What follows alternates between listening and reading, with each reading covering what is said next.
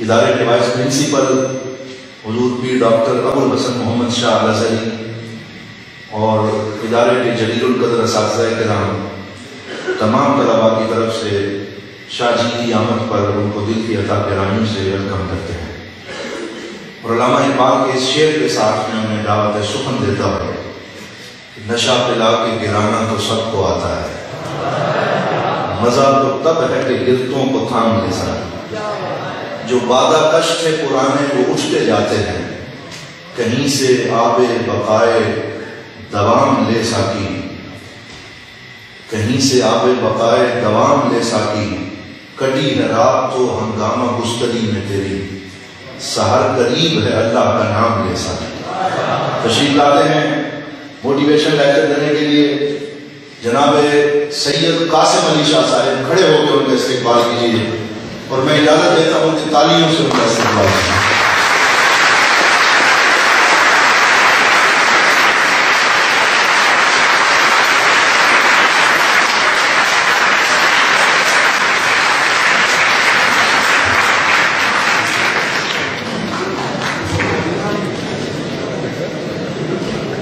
بسم اللہ الرحمن الرحیم۔ السلام علیکم ورحمۃ اللہ وبرکاتہ۔ میرے لیے بذات خود میرے لیے بہت بڑا اعزاز کہ میں آپ سے بات کر رہا ہوں۔ میں تہہ دل سے تمام انتظامیہ کا شکریہ ادا کرتا ہوں، تہہ دل سے ڈاکٹر صاحب کا شکریہ ادا کرتا ہوں کہ یہ آج میرے لیے اعزاز میرے شب و روز جو ان سے ہیں وہ مختلف ڈپارٹمنٹس محکموں میں مختلف اداروں میں پڑھانے میں گزرے ہیں۔ میں کبھی میرے سامنے آڈینس فوج ہوتی ہے، کبھی جوڈیشری ہوتی ہے، کبھی پولیس ہوتی ہے، تو آج میرے لیے اعزاز کہ میں اس پاک سرزمین پہ ہوں کہ شاید قیامت کے روز جب میں پیش ہوں گا تو جہاں بے شمار کوتاہیاں اور غلطی ہوں گی، اس دن میں اس چھوٹی سی نیکی کو شاید دکھانے کی کوشش کروں گا کہ مالک میں پیر کرم کے اس مدرسے میں گیا تھا اور میں نے ان بچوں سے بات کی تھی۔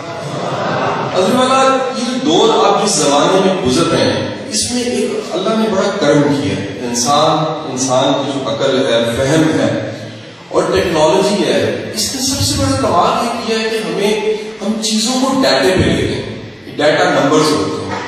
ڈیٹے کا کمال یہ ہوتا ہے کہ وہ چیزیں جنہیں آپ سمجھانا چاہتے ہیں اور آپ بڑی وضاحت کے بعد سمجھا پاتے ہیں، ڈیٹا آسان کر دیتا ہے۔ میں اگر یہ کہوں کہ لاہور کتنا دور ہے اور اگر آج تک یہ بات جو سی ہے وہ کچھ ہزار سال پہلے ہو تو اندازے چلیں گے، کیونکہ ڈیٹا فیکٹس اینڈ فگرز نہیں ہے، وہ پرانی بات نہیں۔ یہاں سے قریبی ایک ایسی جگہ جہاں پہ بیٹھ کے زمین کی حیت کا اندازہ لگایا ہے، زمین ہے کیا، یہ گول ہے، چپٹی ہے، سیدھی ہے، کس طرح، اور اس کے بعد ڈیٹا پتہ لگا تو ڈیٹا جو ہے وہ یہاں تک پہنچ گیا کہ زمین کا اپنا وزن کتنا ہے۔ آج انسان اس ریسرچ تک پہنچ چکا ہے کہ اس کائنات کی عمر کتنی ہے، اسرار و رموز ہے، اور اللہ نے یہ اعزاز بخشا ہے انسان کو کہ یہ اسرار انسان کا کھل جاتا ہے، وہ حقائق تک پہنچ جاتا ہے، فیکٹس تک پہنچ جاتا ہے، ڈیٹا اس تک آ جاتا ہے۔ انہوں نے ریسرچ کی اور پتہ لگا ہے کائنات کتنی پرانی ہے۔ تو آپ اندازہ لگائیے کہ ہماری جو عمر ہے اس عمر کا آپ نے موازنہ کرنا ہے ان کے جواب سے۔ ان کا جواب ہے 14 بلین ایئرز ہے، 14 بلین ایئرز، یعنی بلین کے ورڈ کو سنیں اور ایئرز کا ورڈ آیا تو 14 بلین ایئرز پرانی ایک ڈیٹے کے مطابق جو سے کائنات کی عمر ہے۔ انہوں نے دوسرے حقائق پتہ کی کہ انہوں نے کہا کہ اس میں سولر سسٹم ہے، اتنی بڑی کائنات میں، اللہ کی اتنی وسیع کائنات میں کتنی گلیکسیز ہیں اور کتنی گلیکسیز کے بعد ایک گلیکسی میں ایک سولر سسٹم ہے، اس کی پیدائش کتنی پرانی ہے۔ تو انہیں پتہ لگا یہ 4.5 بلین ایئرز ہے، 4.5 بلین ایئرز۔ اس کے بعد انہوں نے ڈھونڈنا شروع کیا کہ اگر انسان ہے، ہمارا ایمان ہے کہ آدم سے آغاز ہمارا ہوا اور چلتے چلتے آج کا دن آ گیا، تو اس کو ڈھونڈا تو 35 ملین ایئر تک چلے گئے۔ میرا اگلا سوال ہے جی آپ سے، آپ جانتے ہیں ہماری ایوریج عمر کتنی ہے؟ فیکٹس ڈیٹا کا کہتے ہیں۔ ایک تو ہمارے انڈو پاک میں ایک جواب بڑا شاندار ہے، وہ شاندار جواب یہ ہے اللہ ہی جانتا ہے، وہ تو ہے، وہ تو بالکل ایمانی قرآن کا ہے کہ رب جانتا ہے، لیکن حقائق ہے کہ جی انسان کی پاکستان میں ایوریج عمر ہے وہ 55 to 60 ایئرز، 55 سے 60 سال ہے۔ آپ کے لیے اتنا ہے دنیا میں ایوریج عمر کی میکسیمم ناروے میں یہ 82 ایئرز ہو، وہاں ذرا مٹی کا ٹکا کم ہوتا ہے، پول کم بنتے ہیں، ایکسیڈنٹ کم ہوتے ہیں، خوراک دودھ ہی ہوتا ہے، خالص ہوتا ہے، اینٹیں نہیں پیسی جاتی، مرچ ہوتی ہے، دوائی ہوتی ہے، وہاں زہر کھانے سے لوگ مر جاتے ہیں، یہاں زہر کھا کے اگنا پڑتا ہے، مرنا نہیں پڑتا۔ تو گزارش یہ ہے کہ وہ جو ممالک ہے وہاں پر ایوریج ایج انہوں نے ڈھونڈ لی ہے 82 ایئرز ہے۔ یہ میں سارے آپ کے سامنے شواہد کیوں رکھ رہا ہوں؟ میں یہ بتانا چاہ رہا ہوں کہ آج آپ کسی بھی چیز پہ تحقیق کرنا چاہتے ہیں، جاننا چاہتے ہیں، سمجھانا چاہتے ہیں، بتانا چاہتے ہیں، تو آپ بڑے آرام سے اس کا ڈیٹا نکال سکتے ہیں۔ میں چند دن پہلے بیٹھا تو ایک صاحب نے کہا کہ پاکستان بڑا کرپٹ کنٹری ہے۔ میں نے ایک لمحے پوچھی، ایک سیکنڈ سے آپ کے پاس کون سا موبائل فون ہے؟ اس نے کہا جی میرے پاس S6 ہے، اینڈرائڈ موبائل ٹیکنالوجی ہے۔ میں نے آپ ایک کام کریں، آپ اس کے گوگل پہ جا کے جسٹ یہ لکھیں کہ انڈیا آپ کا ہمسایہ ملک جس کو دشمن ملک بھی کہا جاتا ہے، اس کے میگا اسکینڈلز نکال لیجیے۔ تو اس نے ایک اسکینڈل نکال کے میرے سامنے رکھا اور خود حیران ہو گیا کہ ان کا ایک میگا اسکینڈل پاکستان کے بجٹ کے برابر ہے۔ تو میں نے ہم صرف رائے دے دیتے ہیں، یہ تحقیق کیے بغیر، جانے بغیر کہ فیکٹس اور حقیقتیں کیا ہیں۔ میں معافی کے ساتھ کیونکہ ٹرینر ہوں، میں عالم دین کی میری آج 100 کوتاہیاں ہوں، میرے جانے کے بعد میرے کو بڑے فکر آ لگتے ہیں، لیکن میری گزارش ہے کہ میں چھوٹی سی ایکٹیویٹی چاہتا ہوں، اگر آپ مجھے اجازت دیں تو وہ ایکٹیویٹی میں کر سکتا ہوں۔ اب سب میرے ساتھ، میں ڈاکٹر صاحب کی اجازت سے چاہوں گا مجھے فالو کریں، میری بات سمجھیں، جو میں کہوں گا سب وہ اس کو فالو کریں، کوئی ڈنڈی نہیں مارے گا، ٹھیک ہے، پیار سے کہیں، کوئی اس میں جیسے جس طرح بتایا جائے گا ویسے ہی کیا جائے، ایسے ہی۔ اب اپنا دایاں ہاتھ اوپر کر لیجیے، سب کے ساتھ مجھے نظر آنا چاہیے، کم از کم واضح طور پہ نظر آنا چاہیے۔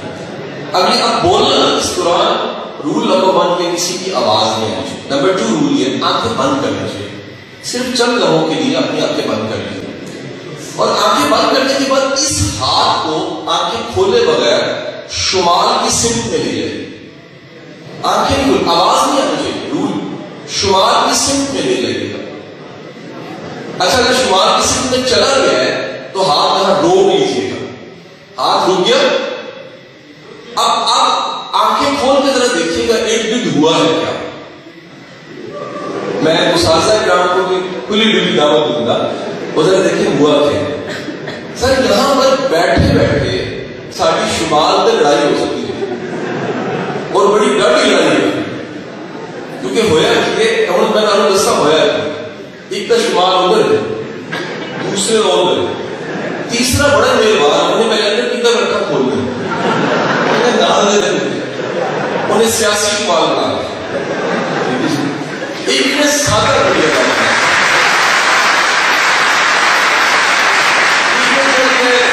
قاسم علی شاہ نے مشکل کے سوال پوچھ لیا، اگر آسان کا جواب ہے اتنے رکھو، اللہ ہی کرے۔ حضور والا گزارش یہ ہے کہ یہ شمال جس مدرسے میں، جس دارالعلوم میں ہم کتنے شب و روز گزار چکے ہیں، اس ایک آڈیٹوریم میں بیٹھ کے ہمیں سمت کی ایکوریسی کا نہیں اندازہ۔ یہ ہماری خامی نہیں ہے، یہ خامی اس طرح سے سب کے ساتھ ہے۔ ہم زندگی میں بے شمار چیزیں اندازے سے چلاتے ہیں، حالانکہ زندگی اندازے سے نہیں چلتی۔ حقیقت یہ ہے کہ فیکٹس اینڈ فگرز ایک ایسی چیز ہیں جن کا نعم البدل ہے۔ نعم البدل اس طرح نہیں، اگر سنیے حضور جب سے دنیا بنی ہے اور انسان آیا، انسان کے دنیا بننے سے آج کے دن تک انہوں نے ڈھونڈا ہے کہ کون سا مہینہ ہے جس میں انسانوں کی پیدائش زیادہ ہوئی۔ کتنا عجیب سوال ہے ڈاکٹر صاحب، یہ سوال ذرا دیکھیے گا کہ سائنس آج ڈھونڈنے یہ لگ پڑی ہے کہ کس منتھ میں بچوں کی پیدائش دنیا میں زیادہ ہوئی۔ انہوں نے ڈھونڈا آج سے کتنے 100 سال پہلے، کچھ 600 سم تھنگ سال پہلے دنیا کی آکسیجن ایک دم بڑھنا شروع ہو گئی تھی، کچھ سالوں میں یہ آکسیجن بڑھ گئی تھی۔ اچھا انہوں نے ڈھونڈا کہ دنیا میں پیدائش جب سے انسان آیا آج کے دن تک کس ماہ میں سب سے زیادہ پیدائش ہے، تو انہیں پتہ لگا اگست کا مہینہ ہے، دنیا میں سب سے زیادہ آج تک بچے جو پیدا ہوئے اگست میں ہوئے۔ انہوں نے دوبارہ ڈھونڈا وہ کون سا مہینہ ہے جس میں بچے سب سے کم پیدا ہوئے، انہیں پتہ لگا فروری کا مہینہ ہے، اس میں پیدائشیں کم ہوئی۔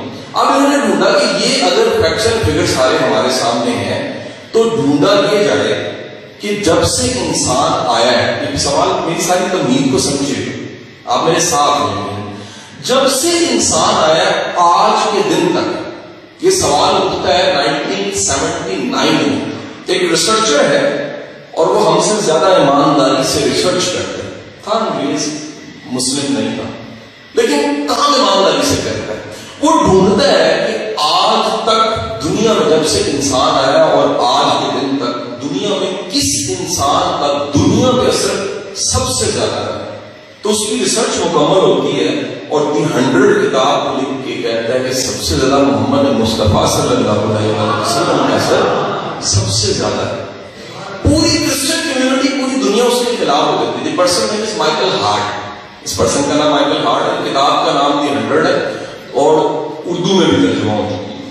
پوری کرسچن کمیونٹی اس کے خلاف ہو جاتی ہے۔ وہ کہتے ہیں یار میں کدھر جاؤں، جھوٹ کیسے بولوں، مجھے اس سے زیادہ آب و تاب سے چمکنے والا آفتاب ملا ہی نہیں،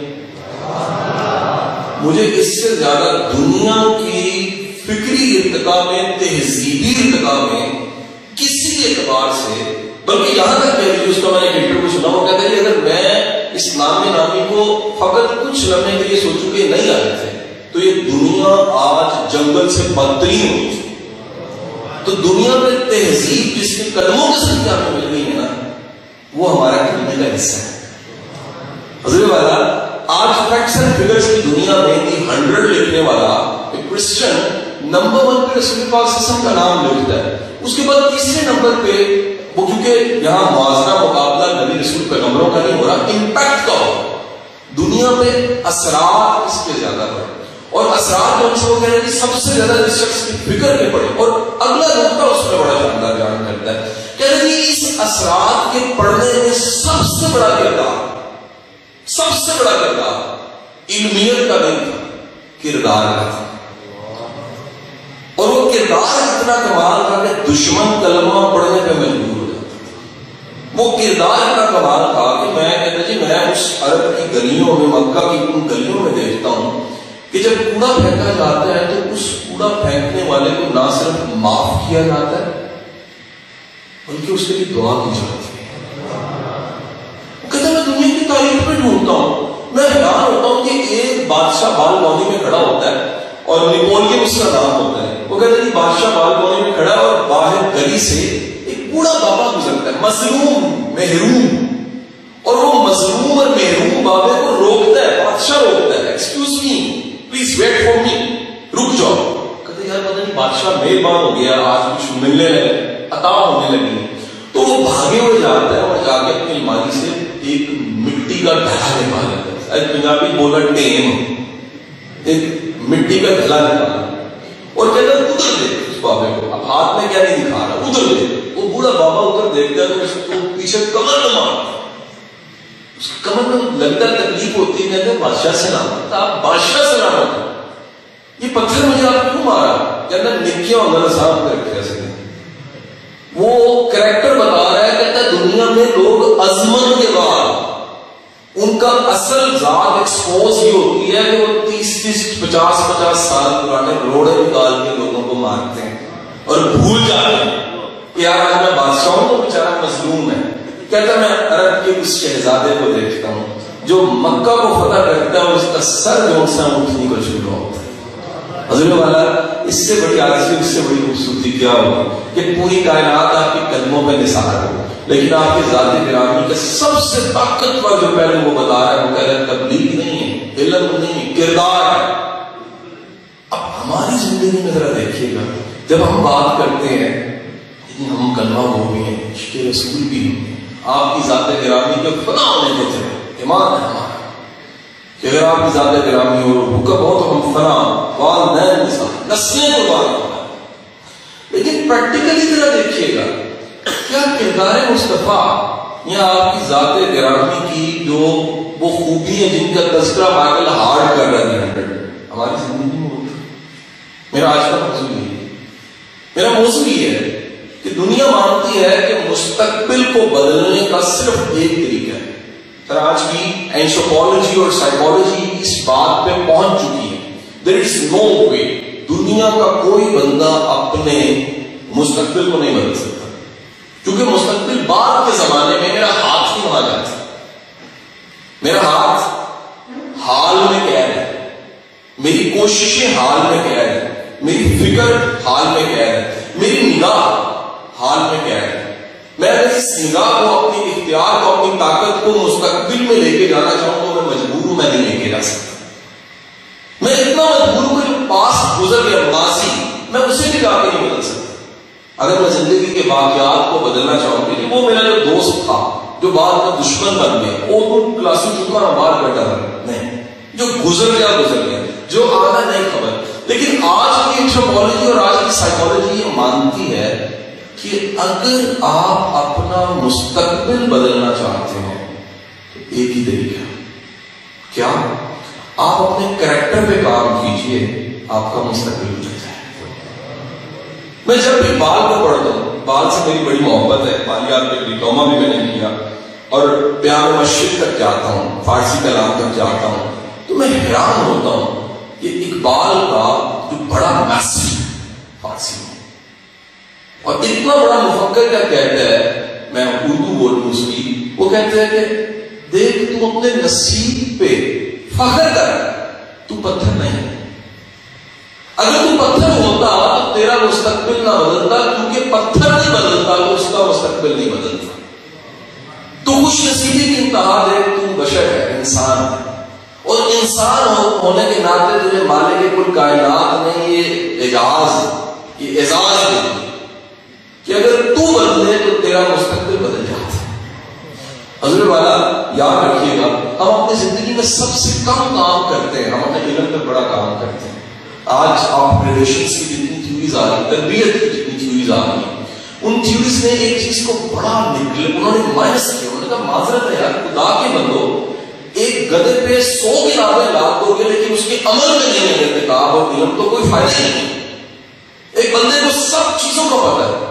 اس آگے پنڈ کے مولوی صاحب نے لیکچر دیتا جو میں نے کی اللہ دیا دے دیا، وہ کارگل نے کارگل کو بھی نے مار چھڑے سے کارگل انہوں نے کہا پلیلوں کے دن دیکھے نہیں سے، یہ تو لوگوں نے کیا سکتے تینوں تھوڑا کیا سکتے۔ تو وہ جو علم کا لوڈ ہم ڈالتے ہیں، نتیجہ یہ کہ عمل کہاں چلا جاتا ہے۔ آج آپ کے ریلیشن، تربیت، جنسیت 3 چیزوں میں تقسیم ہو گئی ہے سر۔ پہلے ایک چیز تھی، ہمارا یہ میتھ تھا، میرا بھی میتھ تھا، اور کئی ٹیچرز کا یہ میتھ ہوتا ہے کہ صرف انفارمیشن آگہی جاننے، علم کا نام شاید تربیت ہے، نہیں، انفارمیشن ایک حصہ ہے، دوسرا حصہ اسکل سیٹ ہے، ان کو آپ نے ابھی صرف سن لیا، وضاحت کرتا ہوں۔ تیسرا حصہ بیہیویئر اور ایٹیچیوڈ ہے۔ وہ کہہ رہے ہیں کہ اگر کسی کے رویے میں کوئی تبدیلی نہیں آ رہی، بیہیویئر میں تبدیلی نہیں آ رہی، تو اس کی زندگی میں کوئی تربیت۔ میں آپ کے لیے مزے کی انفارمیشن شیئر کروں، میں نے ایک اٹیمپٹ کیا تھا کمپٹیشن ایگزامز، میرے بیچ میں ڈاکٹر صاحب جو لڑکا ٹاپر تھا، ایسے کا پیپر ہوتا ہے انگلش کا، وہ اللہ سے بڑا دینا پڑتا ہے مقابلے کے امتحان، ایسے لکھے بغیر مقابلہ نہیں ہو سکتا۔ تو کرپشن کا موضوع تھا، اس کی اتنی شاندار انفارمیشن تھی کہ اس سال پورے پاکستان میں مقابلے کے امتحان میں کرپشن کے مضمون کو اس نے اتنا اچھا لکھا تھا کہ اس کا ٹاپ تھا، لیکن اس کے بعد زندگی میں کرپشن سے ہوئی، کیونکہ لکھ دینا کرپشن کا ختم ہونا۔ آپ بلوں پہ جگہ جگہ سائن بورڈ، پیٹرول پمپوں پہ لکھ دیں سے ناٹ کرپشن، اللہ کا واسطہ ڈنڈی نہ مارو، کچھ کیا ہے تاڑے خیال میں نال سے کیا ڈنڈی مک جاتی سر، جب تک تربیت ہی نہیں ہے، جب تک شعور ہی نہیں ہے، جب تک پتہ ہی نہیں کہ نقصان کیا ہے، پتہ ہی نہیں، اگر خبر ہی نہیں ہے تو کیا ہوگا، وہ ڈنڈی مارنے والا مارے گا نہیں۔ حضور والا آج دنیا اس ڈیٹے پہ پہنچ چکی ہے، اسٹیٹکس پہ پہنچ چکی ہے، یہ نئی لیٹسٹ تھیوری آپ کے ساتھ شیئر کرنا چاہوں۔ وہ کہہ رہے ہیں دنیا میں جب بھی آپ نے سپر سکسسفل ہونا یا ایکسٹرا آرڈنری کامیاب ہونا ہے، یو نیڈ 10,000 ہارٹ۔ آپ سب کی اسائنمنٹ ہے کہ آپ میں سے کوئی انٹرنیٹ یوز کرتا ہے تو اسے گوگل پہ لکھے گا 10,000 ہارٹ چیز، یا صرف یوٹیوب پہ لکھے گا۔ لیکن گلیڈر کی تھیوری ہے، اور یہ تھیوری یہ بتاتی ہے، اس نے ریسرچ کی دنیا کی 2000 سال کی آٹوبایوگرافیز، وہ بھی میری طرح بلیور ہے کہ دنیا data, statistics, facts and figures پہ جا چکی ہے۔ اس نے ریسرچ کرنے کے بعد بتایا کہ دنیا کے جتنے غیر معمولی لوگ نبی پیغمبر کے علاوہ، وہ تو اللہ کا انعام، اللہ نے نبوت دے، وہ کہہ رہے نارملی جتنے دنیا کے کسی بھی شعبے پیشے کے کامیاب ترین لوگ ہیں، انہوں نے اپنی زندگی کے فقط 10,000 گھنٹے خالص اپنے کام کو دیے ہوتے ہیں۔ ناؤ کوشچن، ہمیں سب اگر کنورٹ کیا جائے 10,000 گھنٹوں کو کنورٹ کریں آپ سالوں میں، آپ جانتے ہیں کتنا وقت بنتا ہے؟ 1 سال 1 مہینہ 21 دن۔ لیکن آپ لوگوں کو دیکھیں گے لوگ ریٹائر بھی ہو جاتے ہیں but they are not successful. میں ابا جی نے دس کے بھائی میرے پتر میں ریٹائر ہو گئے ہیں، میرے دن نہیں لگتی، مجھے 32 سال لگ کے ریٹائر ہو گئے ہیں۔ میں کہا ابا جی نے خالص کیا تھا، میں نے کیوں ہوتے ہیں؟ میں کہتا مطلب کیا ہوتا ہے کہ بندہ کام دے تو ذہن بھی کام دے تو دل بھی کام دے۔ میں نے سمجھا نہیں، میں کہا بھائی بعض لوگ دفتر ہوتے ہیں ذہن کاربار ہوتا ہے، دل کتنے اور ہوتا ہے۔ جب تقسیم ایسی ہوئی ہوتی ہے تو جسمانی پریزنس کا نام کام نہیں ہوتا۔ ڈیٹا کیا ہے؟ صرف جسم کا موجود ہونا کام نہیں ہوتا۔ تو میرا ماننا ہے، میرا ایمان ہے اس بات پہ کہ ممکن ہے کوئی پریزنٹ یہاں پر ہو لیکن اس کا دل جو سے ہے وہ کسی عرب کے ریگستان، کسی صحرا میں اور کسی بارگاہ میں ہے۔ میرا ماننا ہے ممکن ہے وہاں پر آج رستے میں میں اور احسان بھائی بات کر رہے ہیں کہ کئی لوگ وہاں موجود ہوتے ہیں، وہ سیلفی کھینچے ہو مل بتا دے بندے اللہ کو ہدایت دے، جتنے ہاتھ بندے نے اتنے سیلفی کتنے کھینچی بھائی، جس بارگاہ سے نظر اونچی کرنا رہا ہو اس باقی ہوں میرے ساتھ دینا، جتنے آواز بلند ہو جائے تو ہوا کا تمام مال ختم، اتنے جناب جیب جو موبائل کر کے سیلفی بھیجیں تو بڑی کوئی گستاخی کی غیر ہو۔ حضور آپ اپنے کام میں کتنا جسمانی، کتنا ذہنی اور کتنا قلبی طور پہ موجود ہے؟ اگر یہ 3 چیزیں آپ کی شامل نہیں، جسم تو ہوتا ہے، ذہن اور دل شامل نہیں ہے، تو پھر 10,000 گھنٹوں کی بجائے 10,000 سال بھی لگ جائیں گے کو بڑا نتیجہ نہیں ہے۔ گزارش نہیں چلے نہیں چلے، یعنی کہ پکڑ کیا چلے۔ میں آپ کے سامنے بالکل ایک ہٹ کے مثال دے رہا ہوں۔ ایک صاحب تھے، ان کو لوگ جانتے تھے محمد علی قلعے کے نام سے، نام سنو؟ کون تھے؟ حال میں نہیں تھے، یہ باکسر تھے اور 84-85 میں ایک باکسنگ چیمپئن شپ، یہ دنیا کی کمال ایک چیمپئن شپ، میرا خیال تھا پہلے تو ملٹی میڈیا پہ چلتے وہ باکسنگ تھا۔ اس باکسنگ کا کمال یہ ہے کہ جیسے ہی محمد علی قلعے اس باکسنگ کو شروع کرتے ہیں، آغاز ہوتا ہے، سامنے آیا، سامنے مخالف ہے، پہلا پنچ محمد علی قلعے مارتا ہے تو مخالف سے نکلتا ہے۔ جیسے ہی پہلے پنچ پہ مخالف گرتا ہے، ریفری اس کا ہاتھ اونچا کرتا ہے، جی کلپنگ، دنیا کلیپ کر رہی ہے، پھولوں کی پتیاں آ رہی ہیں، صحافی مائک لے کے آگے آ رہے ہیں، صحافی مائک آگے کرتے ہیں، یو لکی مین، ایسا ہٹیا کہ پوپیاں اتنی گلا کرتی ہیں انڈو پاک کے، بڑی قسمت ہے تیری، تیرا ویزا لگ گیا، تو سانو سے بھی لوگ بھی مسئلہ کر رہے ہیں۔ انشاءاللہ آئندہ دن جو تسی تو فیض لے کے جاندے پہ کل میرے بھائی تسی آسٹریلیا دی مسجد بھی لگنا ہے، امریکہ دی بھی لگنا ہے، تسی تھان تھان اسلام دی گل کرنی ہے، رسول اللہ صلی اللہ علیہ وسلم کی گل کرنی ہے، جب تسی یہ کہو گے نا خاندان ایک بندہ کہ بڑی قسمت ہے تیری، تسی پڑھ کے ہڈیاں کے ساتھ رکھنا، تو رشتہ دار نے کہتے ہیں یہی طرح سے وہ مائی کر کے کرنے والا نہیں تھا، وہ کہتے ہیں محمد علی قلعے اٹس یور لک، کیا قسمت ہے جناب کی کہ پنچ مارا ہے، انعام تھا جی $50,000 85 میں لگا ہے، $50,000 کیا محمد۔ ایٹ دیٹ مومنٹ اس کا چہرہ سرخ ہو گیا، اور چہرہ سرخ ہونے کے بعد اس نے اس کا ہاتھ، بازو اور مائک اس نے پکڑ کے کھینچا، کھینچ کے کہا کہ اپنے پاس کر کے بات کری۔ اس نے کہا خدا کے بندے، یہ جسے تم کہہ رہے ہو اٹس اے لک، یہ کیا ہے، یہ کیا چیز ہے، اٹس اے لک، یہ اس ایک مکے کو بنانے کے لیے میرے زندگی کے 21 سال کتنا ٹائم لگے جی، 21 سال۔ اور میں پلیڈر کیا کہہ رہا ہے، وہ کہہ رہا ہے کہ کسی کی قابلیت کے دن کو ہم دیکھتے ہیں، ہم ان کوششوں کو نہیں دیکھتے جو قابلیت سے پہلے کی ہوتی۔ حضرت والا میں ایک اور مثال آپ کے سامنے رکھتا ہوں. دنیا میں گاؤں ہے اس کا نام ہے غزالہ. اس گاؤں کا کمال یہ کہ آج سے کئی سو سال پہلے اس گاؤں میں ایک رئیس تھا. اس رئیس کے بیٹے کو استاد تعلیم کے ٹیچر چاہیے تھا, تو رئیس نے 6 کلومیٹر کے فاصلے پہ گاؤں سے ٹیچر کو ہائر کیا. آج آسان تعلیم, ٹیچر, مینٹور, یونیورسٹی, درسگاہ آسان ہے. اس زمانے میں تعلیم کون سی تھی؟ وہ صرف ایلیٹ لوگوں کو ملتی تھی جو افورڈ کر سکتے تھے. تو 6 کلومیٹر دور سے گاؤں سے ایک استاد پڑھانے کے لیے آنے لگا. کرنے کے بعد استاد نے معذرت کر دی, گزارش کی ہے آپ رئیس ہوں گے اپنی جگہ پہ, میں پیدل نہیں آ سکتا, ضعیف انسان ہوں, بوڑھا ہوں, پیدل نہیں چل سکتا. انہوں نے کہا کہ آپ کو گھوڑا دے دیتے ہیں. اس زمانے کی اسپک کا نام, اس زمانے کی کرولا کا نام گھوڑا تھا. ایک اچھی نسل کا گھوڑا اس رئیس نے اپنے بیٹے کے ٹیچر کو دے دیا. وہ ٹیچر کیا دیکھتے ہیں کہ چند دن گزرتے ہیں, وہ گھوڑے پہ روز آ رہا ہے جا رہا ہے. گلیوں چوراہوں میں ایک کم عمر بچہ, وہ 10-12 سال کا بچہ, وہ بڑی متلاشی نگاہوں سے اس گھوڑے پہ بیٹھے استاد کو دیکھتے ہیں. آپ میری بات سمجھ رہے ہیں؟ بندہ پیاسا ہو جائے پانی کی بوتل پر دھیان رکھنے چلا جاتا ہے کہ نہیں. جیڑی چیز طلب ہو جائے, بھوک لگی ہے, روٹی کسی کی ہوتی ہے, نظر سائڈ میں سے ہوتی ہے. تو وہ بڑا حیران ہوا کہ یار یہ میں تو استاد ہوں, میں حدیث کا سننا پڑھاتا ہوں, ساری چیزیں, لیکن یہ میری طرف کیوں دیکھتا ہے؟ اب تو اس عمر کے بچے جو ان سے ہیں وہ تو ماسٹروں سے بھاگتے ہیں, یہ کیوں میری طرف دیکھتا ہے؟ ایک دن اس نے روک لیا. اس نے کہا بیٹا کیا دیکھتے ہو؟ اس نے کہا ساتھ میں میں غریب بچہ, میں اتنا غریب ہوں کہ میں آپ کو افورڈ نہیں کر سکتا, میرا والد کوئی گھوڑا بھی نہیں خرید سکتا اور آپ کو بھی ہائر نہیں کر سکتا, میری صرف اتنی تمنا ہے, آپ آتے تو ہیں کیوں نہ مجھے بھی کچھ سکھا دیا جائے.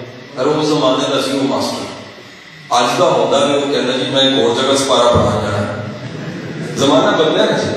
انہوں نے کہا میں ایک ہی بچے کو پڑھاتا ہوں, معذرت ہے صبح آتا ہوں, بیٹا شام کو جاتا ہوں. اس زمانے میں تعلیم اور تربیت اکٹھی ہوتی تھی, اگلا دور شروع, تو میرے لیے ممکن نہیں ہے کہ میں تمہیں بھی پڑھا سکوں. اس بچے نے کمال آفر کی.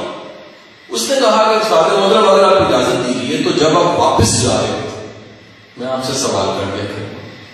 کیسے؟ آپ گھوڑے پہ ضعیف ہیں, میں بچہ ہوں, جوان ہوں, میں پیدل چلتے چلتے سوال کروں گا, میرے سوالوں کی آپ جواب دے دیجیے گا, آپ لیکچر نہ دیجیے گا, سوال میں کروں گا آپ جواب. استاد نے سوچا کہ یار یہ ڈیل ٹھیک ہے, کتنے کو ہونے سوال, کچھ چوتھے بجے بیٹھے مک جائے گی گل. سر پہلا دن بچہ 6 کلومیٹر پیدل چلے, دوسرے دن چلے, تیسرے دن چلے. سر تاریخ دستی ہے کہ 6 سال پیدل چل رہا ہے, اور آج اس بچے کو دنیا امام غزالی نے نام دیا.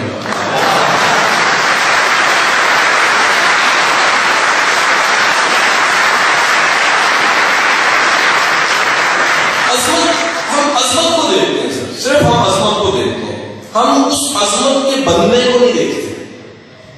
ہم کسی بڑے نیک ولی انسان کی اس ولایت کو دیکھتے ہیں.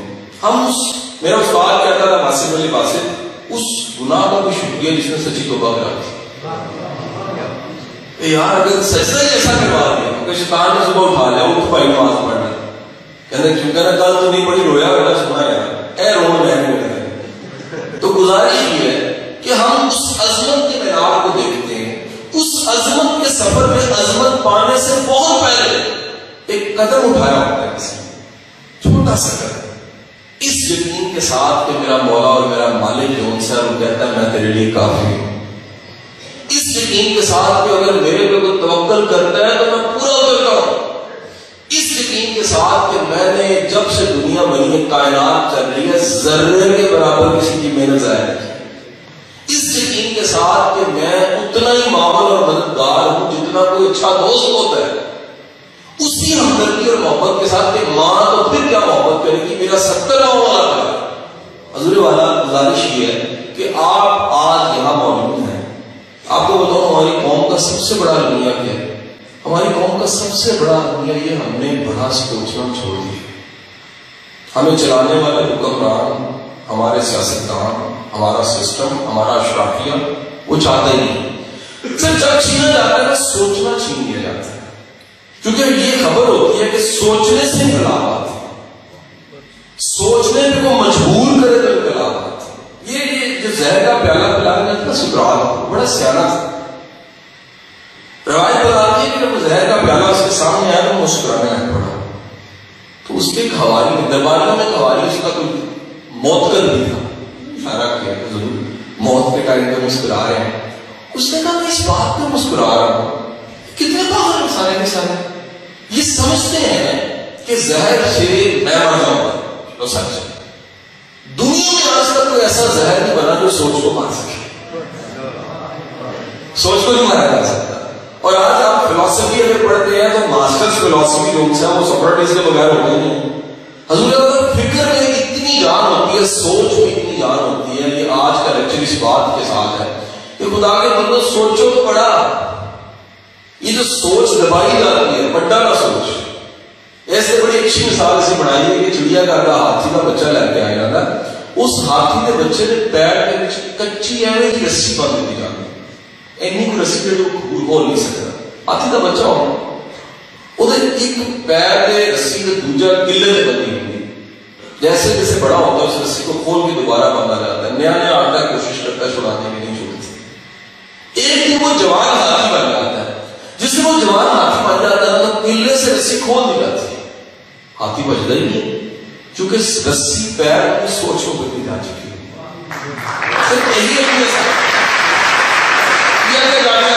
میں یونیورسٹیوں میں جاتا ہوں سر، میں اداروں میں جاتا ہوں، میں جا کے بچوں کو کہتا ہوں کہ بیٹا کیا کرنا سر، نوکری کیا کرنا سر جی، بس آج ہم غیر شادی شدہ تھا کوئی شادی شروع ہو جائے، کیا کرنا سر کچھ 6 بچوں کا ٹارگیٹ ہے سر.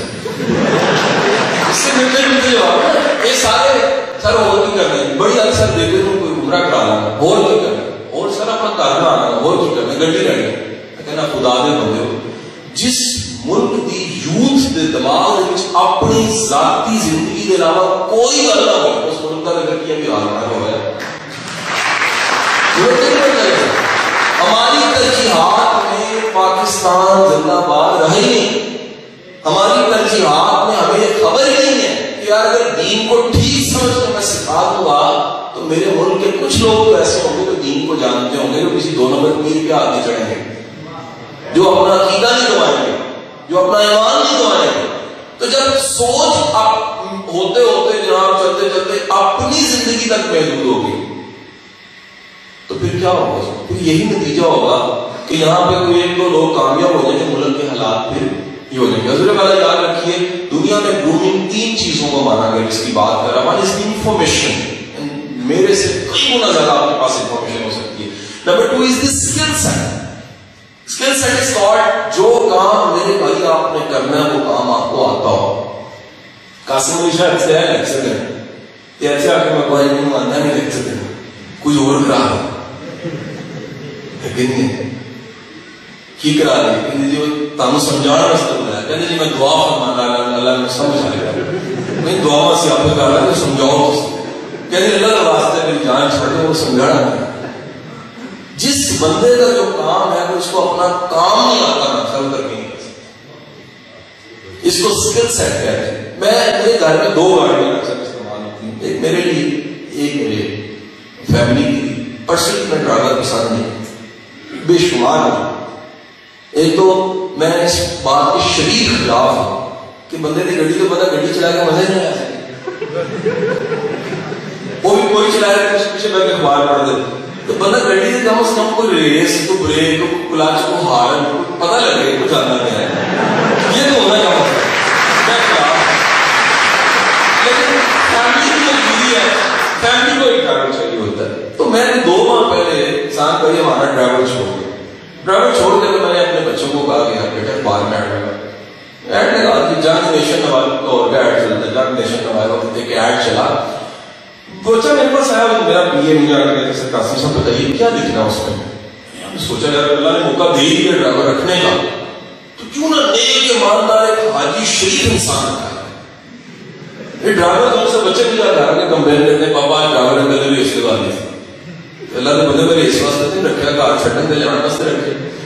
تو وہ بچہ کہتے ہیں بتوائیں میں نیک ہو، نمازی ہو، 50s کی ایج میں ہو، تجربہ گزار نیک شریف انسان چاہیے. انہوں نے وہ ساری باتیں لکھی اور جنگ نیشن نوائے وقت میں ایڈ لگا دیا. سر 1 ہفتہ ایڈ چلا، 2سرا ہفتہ، 3سرا ہفتہ. میں منڈے کو بلا رہا، میں کہ بیٹا رشتہ بھی اپنا سی ڈرائیور لگنا سی کی ہو گیا یہ سانو ڈرائیور نہیں ملتا. وہ کہتا نہیں سر بندوبست ہو گیا، کل ڈرائیور آ جائے گا انشاءاللہ. بڑی مشکل لگ گئی. اچھا ڈرائیور جب آ گیا تو میں نے اسے بیٹی گاڑی فیملی کو جہاں جانا ہے بچے جائیں. کہتے نہیں سر ڈرائیور گاڑی نہیں پکڑا. وہ کہتا ہے کہ ایک دفعہ شاہ صاحب سے مجھے بل مشافہ ملوا دی.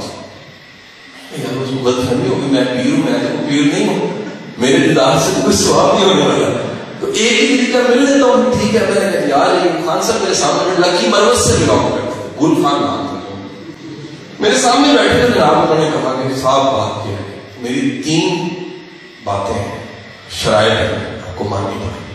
ضرورت ہے میرے گھر کا فرق بن گیا, آپ تو ذمہ داری آپ کو میں نے نہیں بتائی. کہتے سب گاڑی میں گانے نہیں لگے. انشاءاللہ نہیں لگے, میری گاڑی میں گانے نہیں لگے. مزے کی بات ہے, مجھے اس سے زیادہ ضرور اچھی چیزیں اور دے دیتی ہے, کوئی لرننگ دے دیتی ہے, کوئی تفسیر دے دیتی ہے, نعت دے دیتی ہے. مجھے تو کیوں لگے گا. دوسرا نماز کا وقت ہے, جہاں نماز کا وقت آئے گا اپنی گاڑی پارک کر کے کہیں بھی مسجد میں نماز پڑھ لیں, میری فیملی نہیں ہوگی. کہتے سب تیسری بات تھی. میرا فوری طور پہ نا ڈاکٹر صاحب میرا کیلکولیٹر ہونا ہوگا, میں 18,000 تک میں بتایا. میں نے جی بتائیں. کہتے صاحب کی گاڑی مجھے چلانی نہیں آتی, آپ نہیں سکھائیں.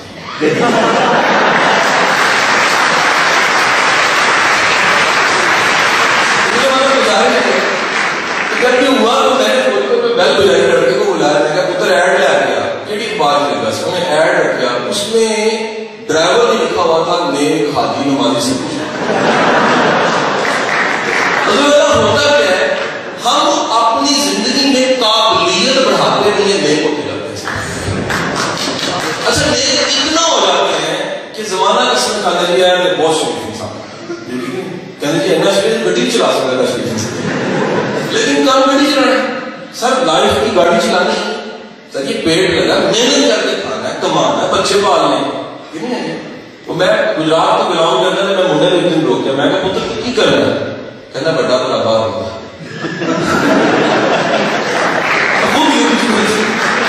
Number 2 thing is skill set. میرے بھائیوں میں آپ کو ایک مشورہ دے رہا ہوں کہ جس قابلیت سے جس چیز کو آپ نے بہتر بنا کے زندگی میں آگے جانا ہے اس کو پالش کیجیے, اس پہ 10,000 ہارڈ رول لگائیے. صرف زندگی میں دنوں کو ہفتہ, ہفتے کو مہینہ, مہینے کو سال, سالوں کو زندگی نہیں بناتے. ہمارے ایک استاد تھے اللہ تعالیٰ بری کے رحمت, بڑا نام کی صوفی برکت علی صاحب, فرمایا کرتے اللہ میاں یہ پیدا ہونا, جوان ہونا, نوکری ملنا, بیاہ ہو جانا, مر جانا, زندگی میں واپس آ جانا. زندگی ہوتی نہیں, مقصد والی, مقصد نہیں ہے تو زندگی نہیں ہے. اپنی زندگی میں جس شعبے میں آپ جا رہے ہیں, آپ عالم دین ہیں, مبلغ ہیں, آپ اسپیکر ہیں, آپ دین سکھاتے ہیں, سر اپنا کام سیکھیں. آپ میں کانفیڈنس تاکہ سائیکل چلانے لگے اچھا کرنا نہیں, لیکن جو آدمی کو کسی کو یار تم آئے گا ہاتھ چھٹ کے چلایا کر, وہ ٹرک نہیں بچے گا. لازم ہے کہ دوسرا چیز اسکل سیٹ ٹھیک ہونا چاہیے آپ کا. نمبر 3 گرومنگ کیا ہے. گرومنگ نام ہے تربیت کا. تربیت 3 چیزوں کی, رویوں کی اور اخلاق کی. کس طرح سر 1960 میں کلاس روم میں پروفیسر ہوتا ہے, اس پروفیسر کا نام تھا والٹر مشال. والٹر مشال میں سے اپنی کلاس میں اسے پڑھاتے پڑھاتے خیال آتا ہے کیوں نہ میں ایسس کروں ان کا مستقبل کیا ہے, طریقہ کار ہونا چاہیے. یہ بھی سوال جو آج میں نے رکھا کہ میں کچھ کروں, میرا اختیار, میرا ہاتھ, میری تمام تر چیزیں جو سی ہیں وہ فیوچر میں نہیں جا سکتی. اسے نا ایسس کرنے کا وہ طریقہ بناتے ہیں. اس نے کیا کیا, اس نے اس کلاس روم میں اچانک کھڑے کھڑے سوچا اور ساتھ ہی اٹینڈنٹ کو بلایا, اس کو کان میں کچھ کہا. کان میں اس نے کہا کہ جاؤ بھاگ کے جاؤ, یہ 100 بچے ہیں, ان 100 بچوں کے لیے کینڈی لے کر آؤ, ٹافی. اس ٹافی کا نام آپ نے نہیں بھولنا, ٹافی کا نام تھا مارش میلو.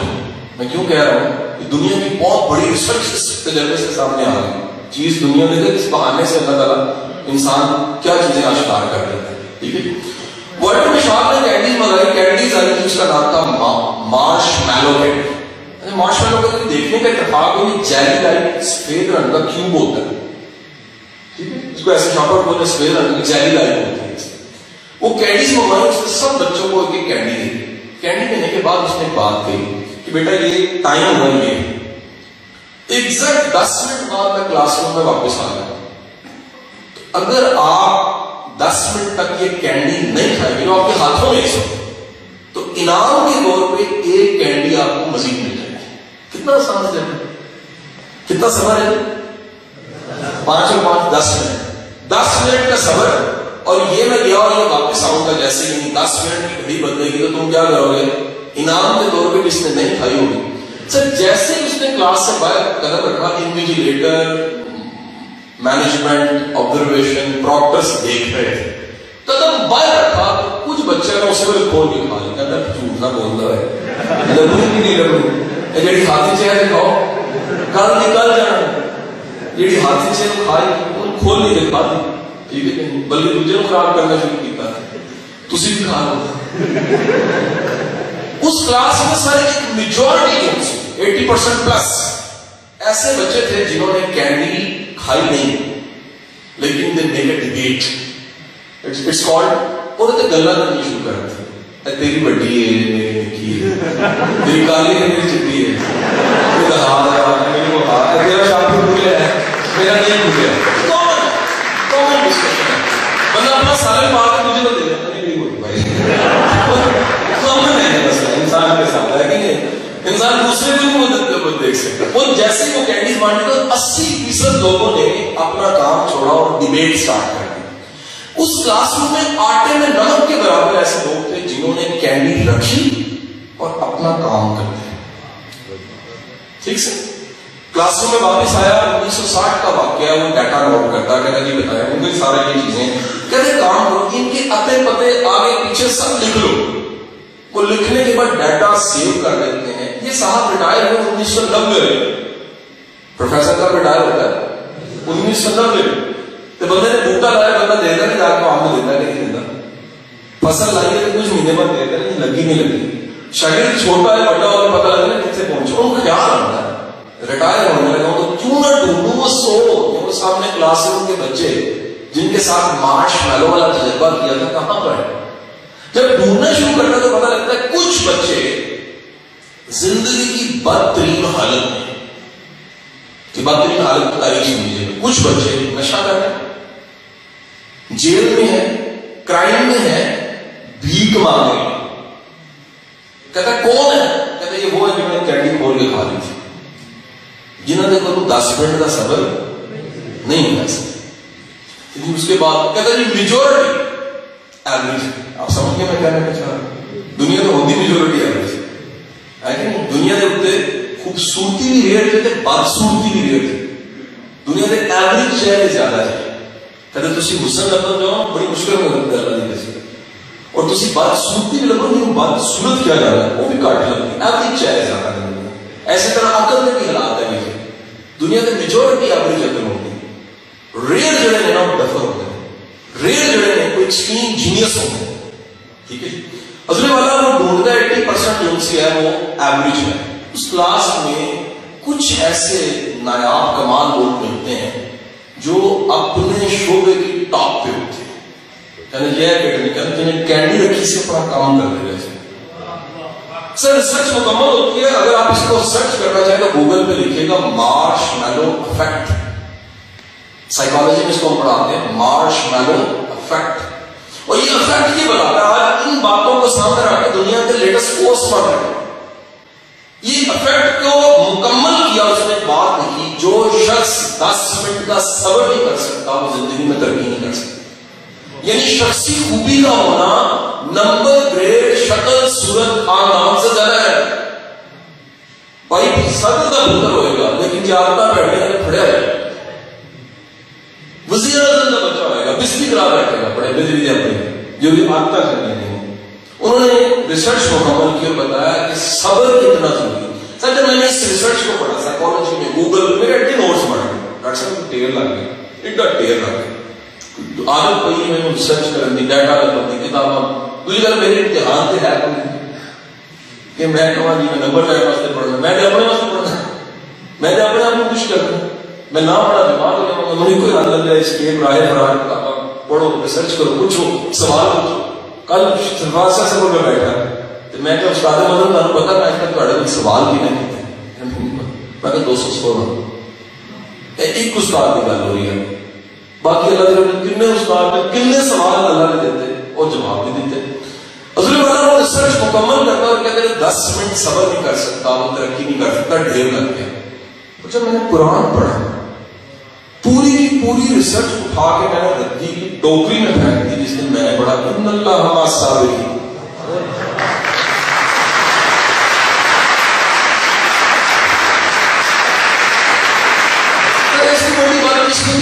ہو سکتی ہے کہ اسی 30 سال کی ریسرچ کو نہ مانی ہے میرا اللہ کے وجہ سے نہ مانوں رسول کے وجہ نہ مانوں. عزم والا یاد رکھیے گا دنیا کا سب سے بڑا انقلاب سوچ کا عادتوں کا اور رویوں کا انقلاب ہوتا ہے. اور یہ سوچ اور رویے کے انقلاب کے بعد انتہا اس کی کیا ہوتی ہے؟ انتہا اس کی یہ ہوتی ہے کہ گھر مہمان آتا ہے کھانا تھوڑا ہوتا ہے. تربیت رسول یہ کہتی ہے کہ مہمان کو کھانا چاہیے. آپ دیا گل کرتے ہیں اس کو کھانا اس لیے کھلاتے ہیں کہ یہ تربیت رسول ہے. تربیت رسول کا نتیجہ کیا ہے کہ آپ کو زخم آئے ہو سر ڈر ڈالتے ہیں تو زبان سوکھ جاتی ہے اور زخم آئے ہو آپ کی تعداد بھی زیادہ ہو پانی کا پیالہ نہیں آئے اور آپ اپنا پیالہ سامنے ضرورت انسان فطر پر جبلت انسان یہ کہ انہیں پانی پینا چاہیے لیکن تربیت رسول یہ کہ اور کوئی پیاسا اس کو پلا تو آپ اس پیالے کو پکڑیں اور سامنے والے کو سب شہید ہو پیالہ اکیلا خود رہ جائے. تربیت رسول ہے. عزم والے یاد رکھیے دنیا کی بڑی سے بڑی ڈگری اگر یہ 3 ایریاز کو کور نہیں کرتی تربیت نہیں ہو سکتی. میں نے اخلاقیات پہ پی ایچ ڈی لوگوں کے اندر اخلاقیات بعض باتیں دیکھی تو چٹے ہیں بڑا اخلاقیات دیکھی بڑے بڑے قابل بندے دیکھے بظاہر کے بیچ قابلیت کوئی بھی نہیں ہے. 3 چیزیں نہیں ہیں. پہلا انفارمیشن کوئی نہیں, دوسرا اسکل سیٹ نہیں ہے, اپنا کام نہیں آتا, تیسرا اخلاقیات اور تہذیب نہیں ہے. آج ایک دن ہے جو آپ کو یہاں ملا. آج کے دن کی ڈیٹ ہے, تاریخ ہے 16 تاریخ ہے آج کی آپ کو ملی. آج کا ایک سال ہے 2017 کا جنوری ہے اور 16 جنوری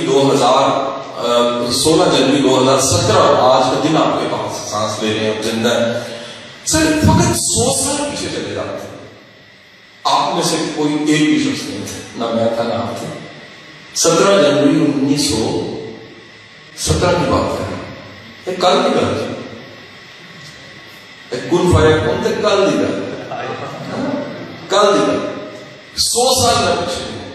حضور اس طرح 100 سال بعد نیکسٹ دن آنا ہے جس کا نام 16 جنوری 2117 ہے. میرا پھر موجود نہیں ہونا